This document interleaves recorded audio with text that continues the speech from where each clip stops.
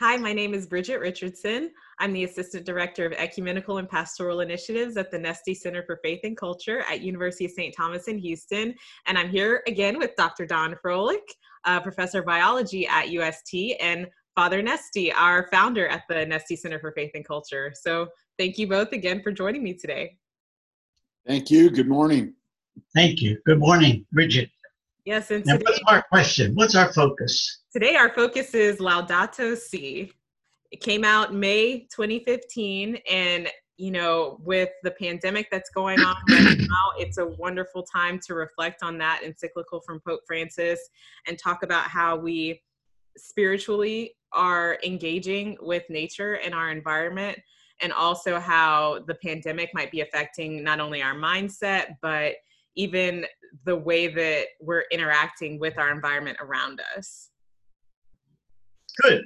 Yeah, we can Well, go. let me, before we get into that, let me just put Laudato Si in a kind of context for us so that we understand why it's receiving such laudatory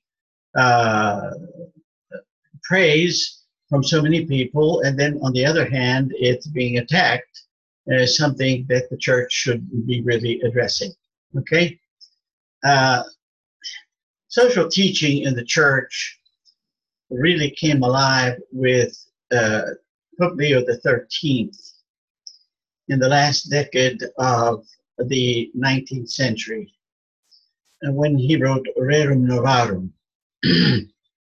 Rerum Novarum was written by the Pope precisely to address social questions that were facing the church at the time.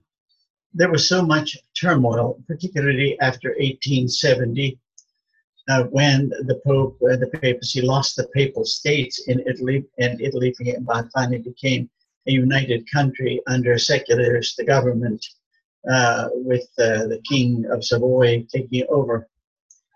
And at that time, the Pope recoiled back into what he called being a prisoner of the Vatican.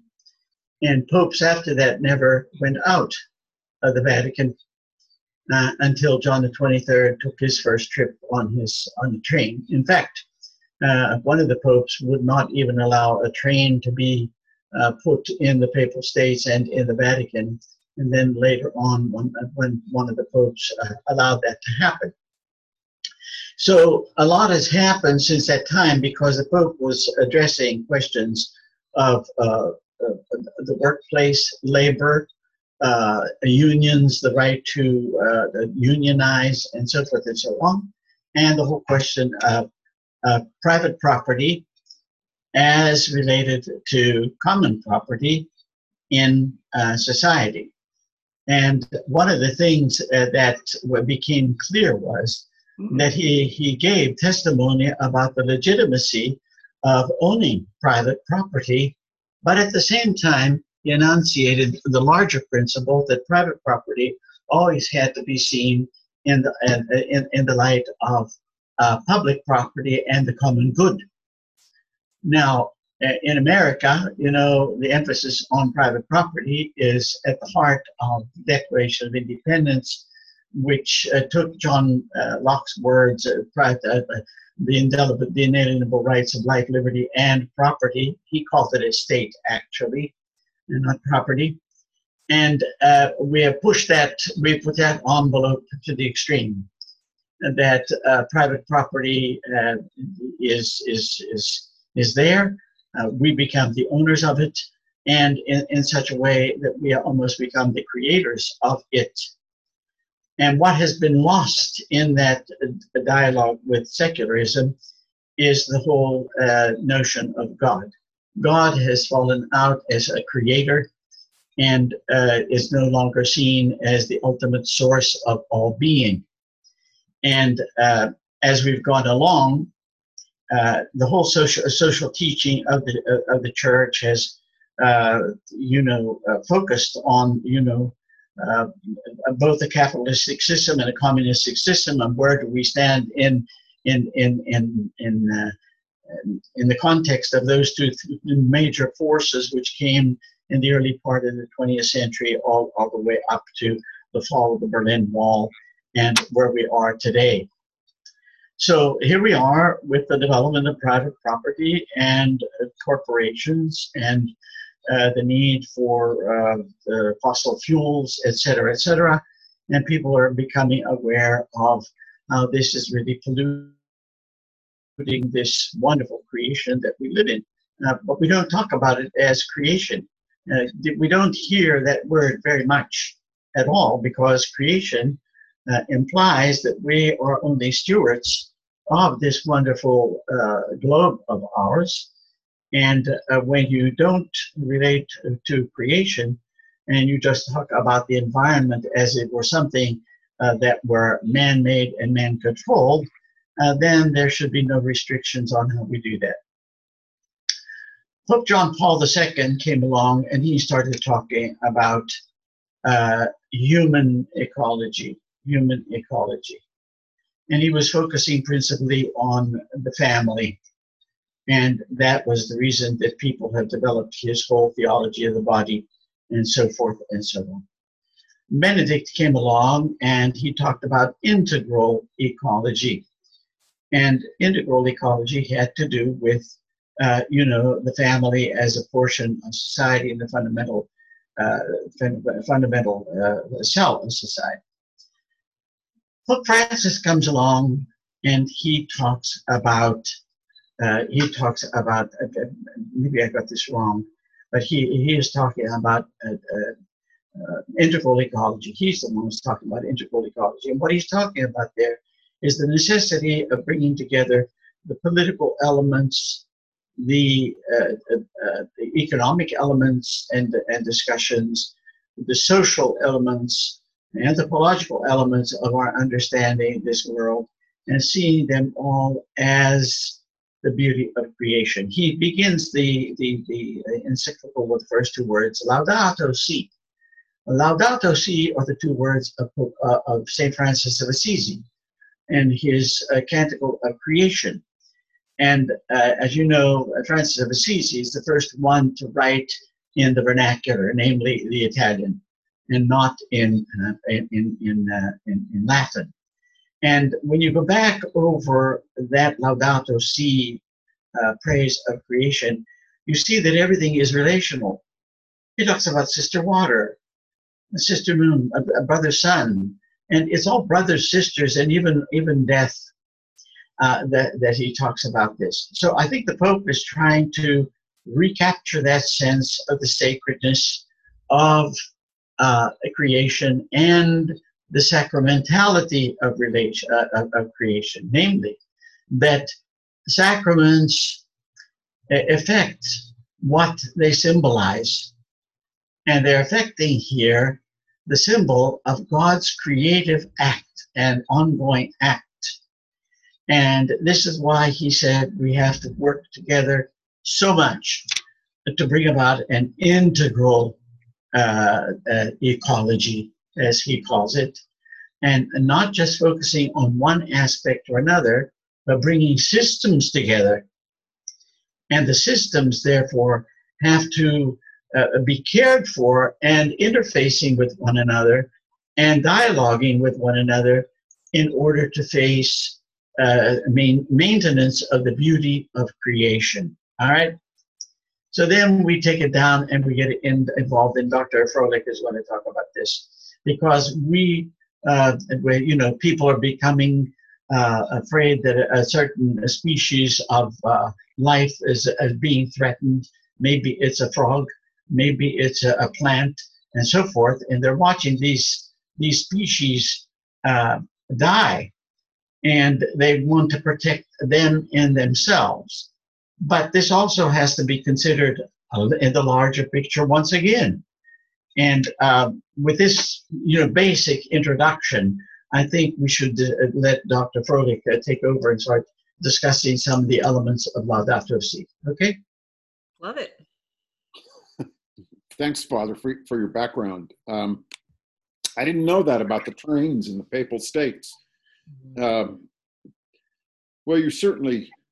I did reread in the last few days Laudato Si, and in paragraph 240, Francis is very, very clear and states that what we're talking about is a relational universe. And it just occurs to me that one of the areas that most scientists are interested in, whether they're studying things in a quantum level, whether they're studying artificial intelligence, whether they're life scientists and evolutionary biologists like myself, are complex systems.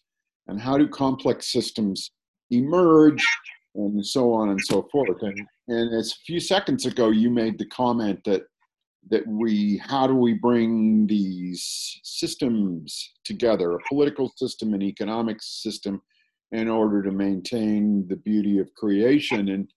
And one of the definitions of an emergent system is, number one, there are characteristics. Let's not call them definitions. Emergent systems have a couple of characteristics, two of which I think are really important. And one of which is they can't be reduced to the smallest part. In other words, you can't take the small parts and predict what's going to come out of it. And when systems come together and a new system is created, that system is by definition novel. And I think one of the things that certainly, at least in my mind, I encounter with people when we talk about these topics is people don't like novelty. They don't like things that are unpredictable, and that means that there's an element of fear involved. If you look at the word fear, at least in my world, the word fear stands for false expectations appearing real. And very often in our world, that comes down to two things. What am I going to lose that I have, or what am I going to not get that I want? And once we're on that field, once we're there with those assumptions and those conditions, there's really no hope. And I don't mean no hope in general. I mean, it's a non-productive place to start. And I think that one of the things that we really need, and I'm out of my field as a biologist, is simply a trust in the Holy Spirit, the Spirit of the universe, God, that what happens from our efforts in allowing, not just not destroying, but allowing novelty to emerge, allowing creativity to continue its path through the universe as a part of it, not separate from it, and not controlling it at the same time. The Spirit of God is both transcendent and immanent, and until we can do that, then I'm not sure our efforts are going to really come to very much. And it's like we talked about last time. It threatens status quo. It threatens power. And that's the human concept of power, the human concept of a non-dynamic status quo. That is the most unnatural thing in the entire universe. That's completely unnatural. Are systems at equilibrium? Yes, they are, but that's an equilibrium. They're not dead standing still. And that is going to take commitment and action. I mean, I reread the last several days, certainly not in one day. I don't read that fast. And plus I'm used to reading science, which sort of plods along. It just, I forgot what I was going to say. It really strikes me as that this document is both a document that sets a stage, explains a problem, but it's also, especially the last third of it, is an active. If you even want to use the word activist, and that it is a call to do something, not just to consider. action is a part of contemplation. It's the other side.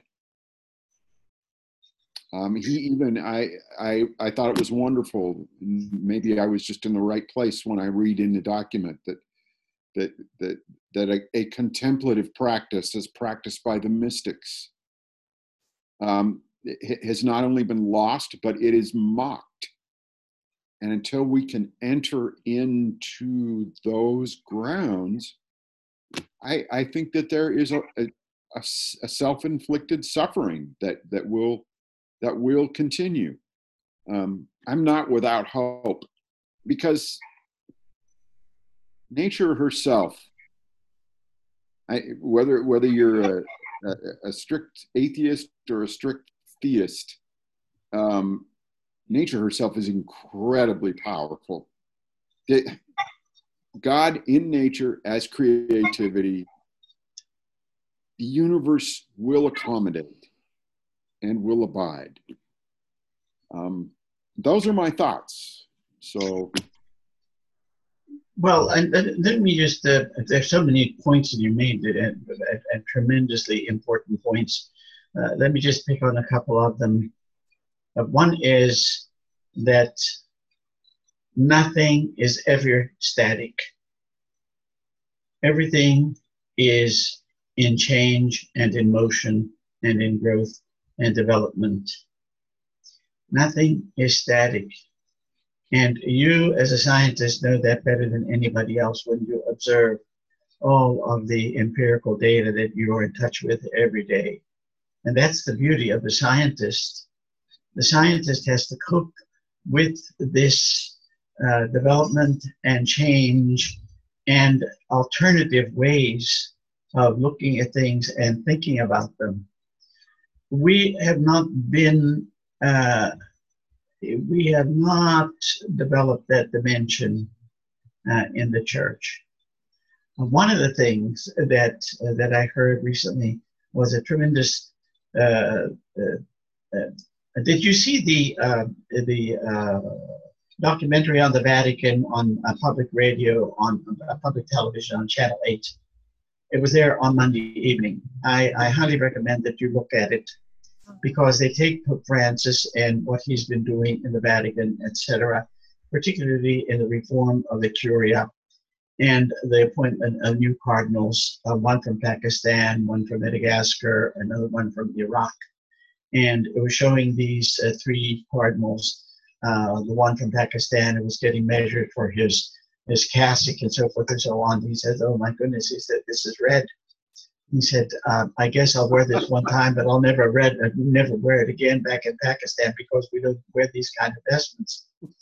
And the criticism of the person who bought this monastery outside Rome, where they are developing a group of people who are opposed to Pope Francis, and their thinking was that he should not be talking about the environment. He should be talking about the doctrine of the faith. Well, the doctrine of the faith precisely incorporates social teaching of the church, and a social teaching which overflows into the reality of the relation between science and faith.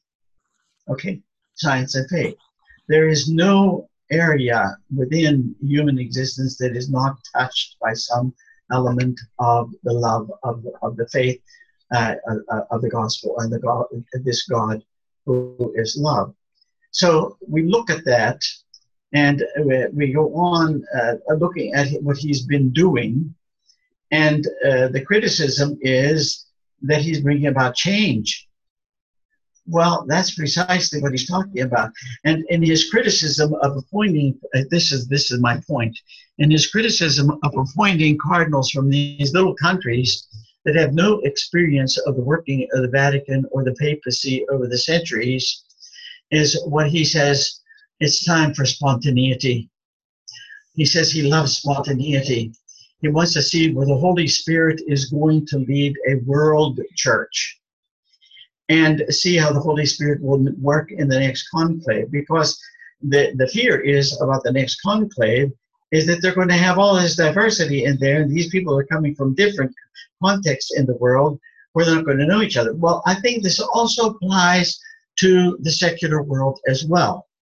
Because as he's talking about bringing these systems together, it's a systemic thing, whether it's economic, political, social, anthropological, etc., to get people and experts from these areas, the scientific, in a discussion about integral ecology of our common home. That's the only way we're going to be able to solve this, far beyond what is capable, what the United Nations is capable right now. Yeah. And that's why, did you hear that he's putting together this commission of 100 people, experts in all aspects of life in these areas, to come together precisely to discuss the integral ecological question. And I think it's absolutely amazing. Wow, that's great. Yes, and this is really what the papacy is all about. If the chair of Peter is going to teach, the chair of Peter has to invite both students and teachers together to pursue the answers of very complex questions. Now, let me throw the ball back to you. As you go through, why don't you highlight for us, having reread it again, why don't you highlight for us the parts of Laudato Si and what the Pope is trying to do in there?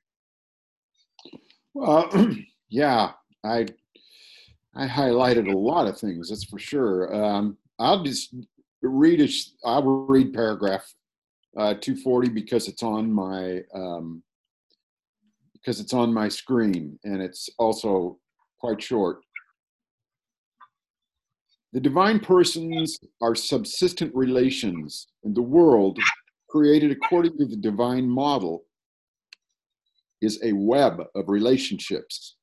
Creatures tend toward God, and in turn it is proper to every living being to tend toward other things, so that throughout the universe we can find any number of constant and secretly interwoven relationships. This leads us not only to marvel at the manifold connections existing among creatures, but also to discover a key to our own fulfillment. The human person grows more, matures more, and is sanctified more to the extent that he or she enters into relationships, going out from themselves to live in communion with God, with others, and with all creatures. In this way, they make their own that Trinitarian dynamism which God imprinted in them when they were created. Everything is interconnected, and this invites us to develop a spirituality of that global solidarity which flows from the mystery of the Trinity. Oh, may I interrupt you? I have to Yes, sir. interrupt you. Thank you for picking that paragraph. Have you ever heard any pope speak more eloquently about the central mystery of Christianity, which is the Trinity, and take us to a deeper level in it with regard to the extent of the relationships that it implies? I have never heard anything so beautiful in my life.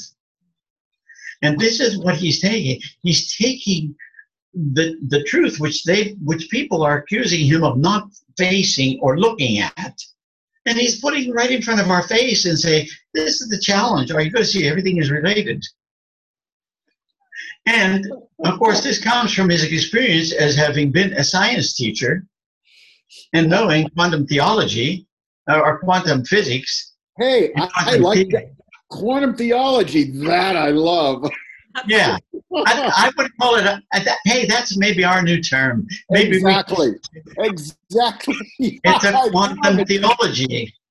You know, that word came out of my mouth by accident, but I think it's the Holy Spirit. I think it is the Holy Spirit.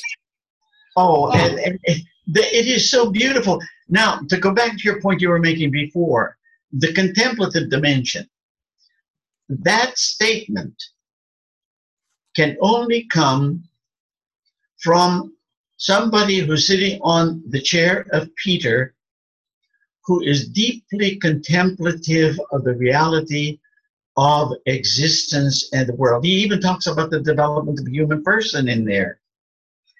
And Karl Rahner said, in the future, if you are not a mystic, he said that everybody's going to have to be a mystic. And what he meant by that was not some great esoteric experiences of God.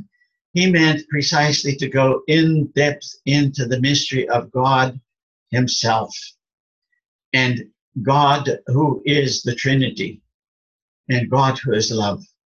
I mean, that I wish discussion groups would start just with that paragraph and say, what does this imply? And then you and I could, and Bridget could say, well, it implies quantum theology.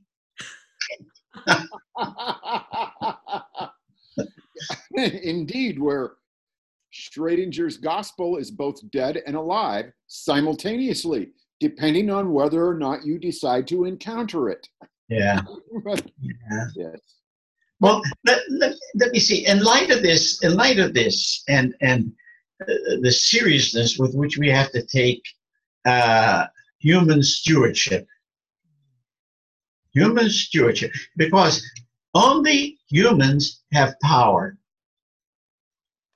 Animals do not have power as such. Humans have power which stems from their reason and their will to make things happen.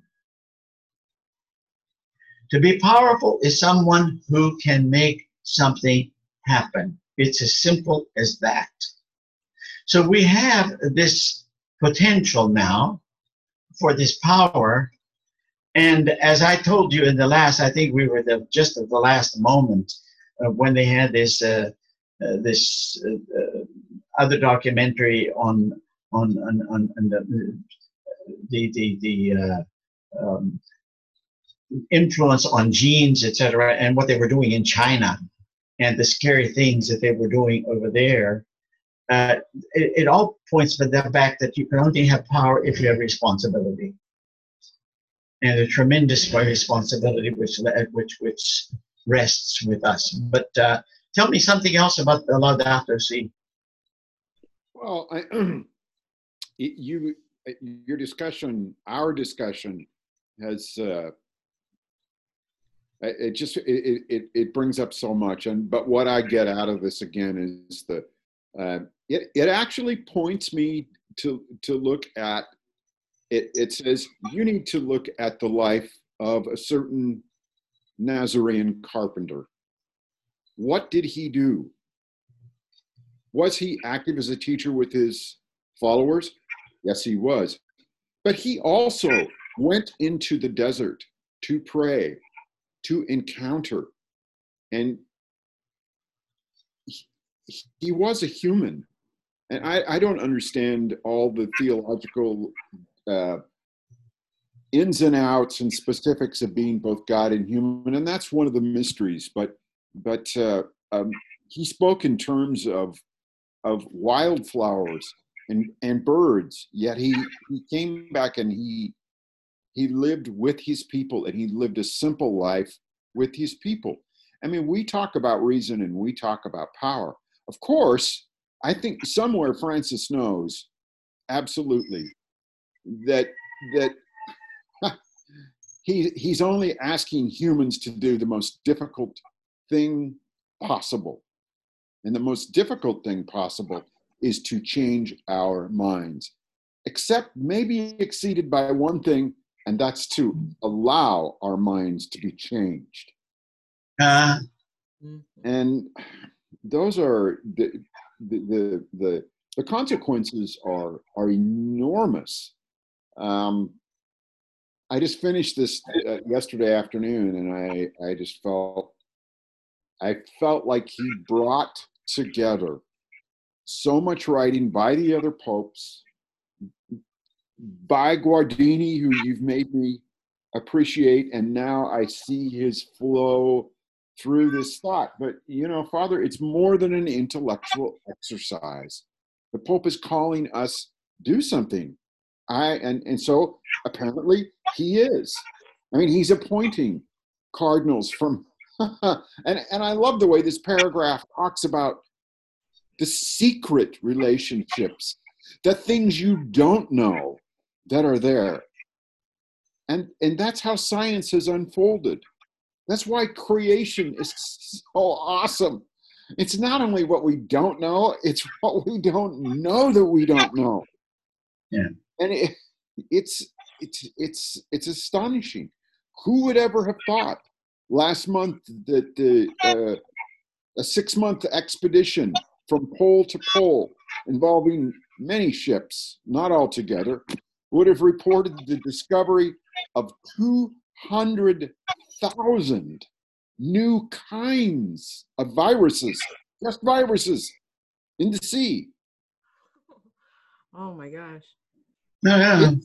It's a relationship. Our history, our very being is tied up with all living things. And I couldn't find it in our short time remaining. I'm sure I can't. But Francis is very clear. We indulge a fragmentation of knowledge. And that reflection is it's not true. I'm going to say not accurate, but it's incomplete. It's horribly incomplete. And I think that's why we need to think about quantum theology. Yeah. Very good. Listen, you really raise a fundamental question. We Catholics have always championed the fact that our lives have two elements of knowledge. One is faith and the other one is reason. And sometimes we have put the faith dimension aside in order to enter the arena with other rational thinkers just on the basis of reason. What he's really doing here is an amazing reintegration of revelatory knowledge and intellectual knowledge. He's bringing them back together. And ultimately, when you talk about Guardini will always tell you that the source of the ultimate truths and meaning is Jesus Christ. Until you go back and you enter into the whole reality of the incarnation where the divine and the human meet, we can't bring the integration of our quantum theology and quantum framework in bringing these elements, social, economic, the scientific, etc., together to the table to reunite something which had been terribly fragmented with the Enlightenment. The Enlightenment was a beautiful moment in the expansion of human knowledge, but tremendously affected us because it took God out of the discussion about ultimate meaning.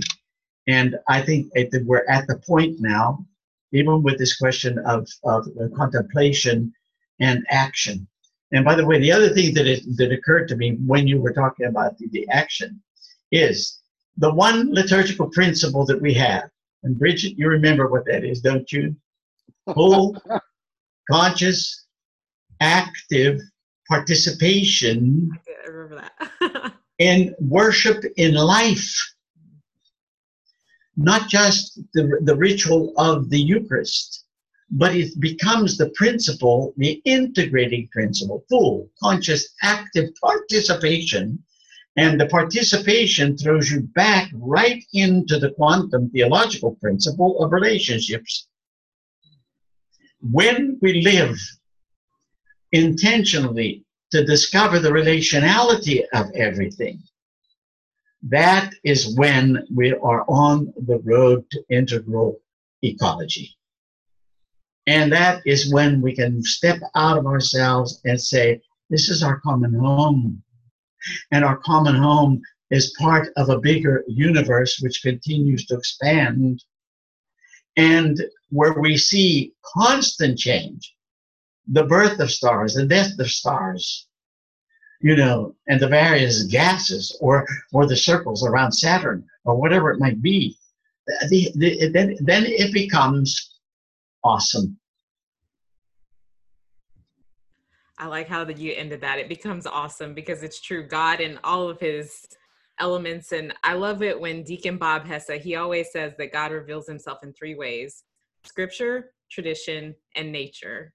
And so the discussion of nature, we don't have it as often as we should. So I think this is a beautiful call to action for people to read the document and think about how God is revealing himself through nature to all of us. And I really want to thank you, Don, for citing, is it number 44? 240. 240. 240, yes. I mean? Paragraph 240. Okay, that's what, well, everybody should go there and start meditating on that. And see how it's the glue for the whole encyclical. Yeah. Well, thank you both, as always, for the discussion. And I'm so excited to rewatch this and think more deeply about it because I always get so much energy from your discussion, and to be a fly on the wall is just such a treat for me.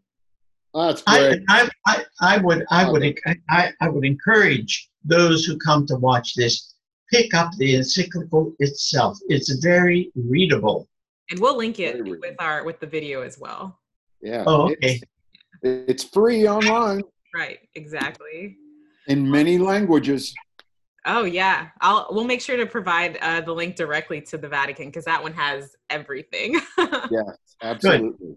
Well, thank you both so much. I enjoy your energy. It's so wonderful to. It's been great. It's been uplifting, and I feel like I've had a great meal again. Thank you so much. And Bridget, thank you for setting the table. Yes. And buying the food and everything. Bye-bye. You're a great cook, Father. Bye-bye.